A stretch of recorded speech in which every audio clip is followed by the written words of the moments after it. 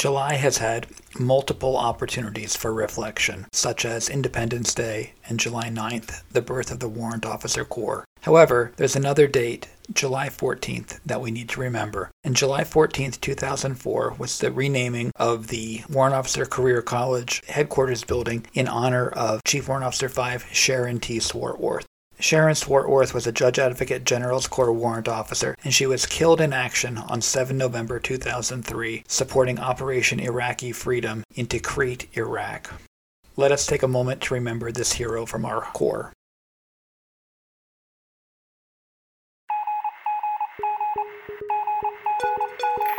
Cohort W. Welcome to another Cohort W podcast episode, bringing you inspiring and educational interviews with today's most exciting and enterprising young warrant officer leaders.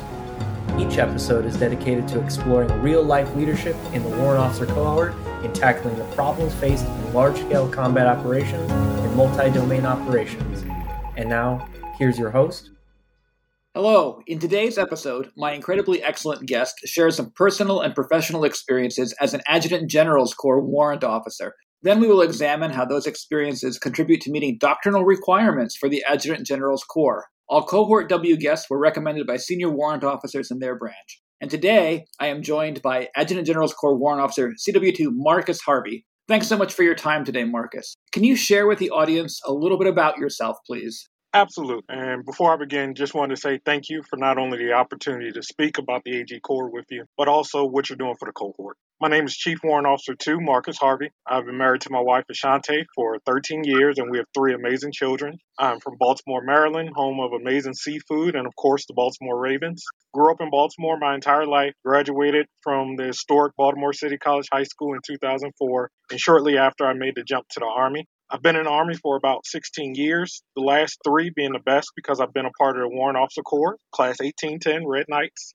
Over my Army career, I've had the opportunity to work with some truly outstanding professionals and deploy and support numerous operations. I'm actually at the tail end of a CENTCOM deployment. When I'm not scouring YouTube for new Microsoft Office tips, I love the grill, party in my wife's hometown of New Orleans, and if I really get some white space in the schedule, I love to take cruises. Can you tell me about your MOS title, and your duty position, please? I am a 420 Alpha Human Resources Technician, currently serving as the Human Resources Operations Branch Technician for the 101st Division Sustainment Brigade Screaming Eagles.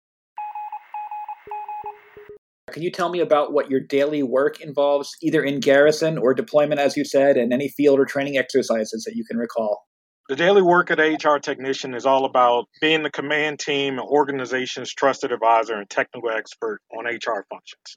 Whether we're talking about manning the force to ensure commanders have a clear picture of their current array of forces, providing HR services, such as oversight of the awards program, coordinating personnel support with MWR operations, or executing HR plans and operations, the 420 Alpha in the organization has to keep a pulse on all of it. In garrison, we work in brigade and higher level S1 and G1s, developing and maintaining HR enabling systems, conducting inspections to ensure administrative discipline, and most importantly, providing the technical human resources guidance to commanders. When we're in those positions, whether we're in garrison, the field, or deployed, our job is the same. Some, like myself, after we spend time in S1 G1s, get the opportunity to dip our toes in the HR plans and operations world. While in garrison, these positions are all about training and ensuring SRC 12 elements are resourced. When we are deployed and in the field, all of that training becomes real life because we're charged with the planning, coordination, integration, and synchronization of personnel accountability, casualty, and postal operations. For me at the Sustainment Brigade, HROB level, it's about making sure that the strategic and operational goals are supported from a tactical level. This encompasses everything from the reception, staging, onward movement, and integration process as units move into areas of operations, their redeployment, how they're provided postal support, and unfortunately, battle track and casualty status. Truly, it's an ever-changing mission. Running estimates can become outdated in a matter of hours. As the HR tech, My job is to synchronize efforts from all levels of HR support, ensure human resource forces are ready to support the warfighter, and my favorite part, react to all of the changes. No matter if we are moving mail or personnel, the enemy, host nations, and even the weather have a vote on how we operate. Over the past year, dealing with COVID-19 restrictions for personnel movement offered an additional challenge to HR plans and operations, and even traditional personnel service support. Individuals still had to PCS. Soldiers still had to deploy. Soldiers still had to receive their mail while they were deployed. The AG Corps professionals maneuvered through all of that, and I like to believe 420 Alphas, we played a huge role in all of that. I have no doubt that 420 Alphas played a huge role in all that, and they have been outstanding. And I appreciate your support to commanders and warfighters for getting all those things done and keeping up morale and keeping up information and keeping us all where we need to be administratively. So thank you. Can you talk to me about how your branch work fits into the warfighting functions? The work of the AG branch is essential to, honestly, to every single warfighting function. Doctrinally, the AG branch or personnel services, we're aligned against the sustainment warfighting function, along with logistics and health service support. All of our efforts go towards ensuring units are provided with what they need to maintain and prolong operations until mission accomplishment. Well, the most immediate, essential asset on the battlefield is people. Doesn't matter how big the gun is or how fast the vehicle, without a soldier operating it, it's not going to win the fight. One of the core competencies for my branch is man the force, which is all about people. As a branch, we're responsible for personnel readiness management. Are our forces ready to fight tonight? Personnel accountability always plays a large role. How many people do we have? Where are they? Turning that data into knowledge for the commander in a timely manner so that he or she can make decisions. Strength reporting or combat power. As a branch, we have to understand crewmen. Yes, we have 100 tanks and 50 aircraft, but do we have the right MOSs, ASIs, SQIs to man the equipment? And finally, personnel information management, oversight of HR enabling systems to ensure that we know the talent that we have in our formations. Of course, as the operation evolves from theater entry to prolonged fighting, the AG branch is there again delivering the necessary support to the warfighter. Sometimes the soldier receiving a package from a loved one or being able to take part in an MWR event is what gives them the willingness to fight and continue to carry on. And can you spin that up one more notch into large-scale combat operations, please? For LSCO, the work of the AG Corps is at the forefront and really in the two main buckets, at least from my perspective. Personnel replacement operations and providing accurate and timely information to commanders. In a LSCO environment, personnel replacement operations are going to be a deciding factor of if a commander can accomplish his or her objective. You can't take the hill if you don't have the soldiers to do it with. Unfortunately, a LSCO environment will result in casualties. It will be the responsibility of the AG branch to ensure that replacement forces are available and in coordination with other sustainment elements, specifically mobility, get those personnel to where they are needed.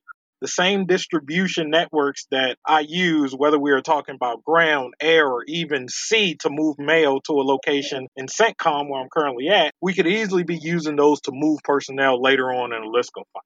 What makes it even more important that as the HR tech, I'm not just settling in on one node of transportation right now. We're exercising movements across different lines to ensure that the process can be duplicated and used later for replacement operations. Additionally, providing accurate information to commanders about casualty status. When is that soldier projected to return to the battle? Where are they currently? What was their MOS and skill set? Can we cross level? What does that do to combat power? And at what point, based upon crew manning, is this element no longer able to continue? Additionally, we still have the responsibility of RSOI and redeployment of forces. And yes, postal services. People probably shake their heads when I talk about postal service in a LSCO fight. But hey, I challenge you to find a movie or a book about Vietnam or World War II where a piece of mail wasn't referenced. Thank you so much for that clear articulation of 420 Alpha's work in LSCO. Thank you. Still conceptual, but we're ferreting out multi-domain operations as an Army. Can you talk to me about how the 420 Alpha's work fits into that, please? I think the AG branch has somewhat of a leg up on every other branch when it comes to multi-domain or joint warfighting concepts. I'm not just talking about working with cyber elements to ensure uninterrupted access of our enabling system. Army AG soldiers attend the same postal operation courses as other branches. So on the postal side, we operate very similar. If you go into our theater gateways and our APODs where we execute personnel accountability missions, you will see other branches working alongside and giving briefings and processing different branches than their own. Our RSOI and redeployment processes bring everyone from all the branches together. Custom elements from different branches that screen for contraband for go-home flights. Yes, there are going to be new things that we have to learn as this grows. But if you look at the foundation of what personnel services human resource support is, it is the same across not just our branches, but even a step further with our foreign military partners. There are instances right now where we work in J1s, and there are outstanding warrant officers out there right now developing and creating systems that allow everyone to talk to the same language when it comes down to counting people, providing actionable information, and providing necessary HR support. Under multi-domain operation, combatant commanders, and even down to lower tactical commanders at a battalion level, are going to be able to call on a wider range of support. The Army HR warfighter, along with HR elements from other branches, are going to be able to continue to work together to support this new way forward.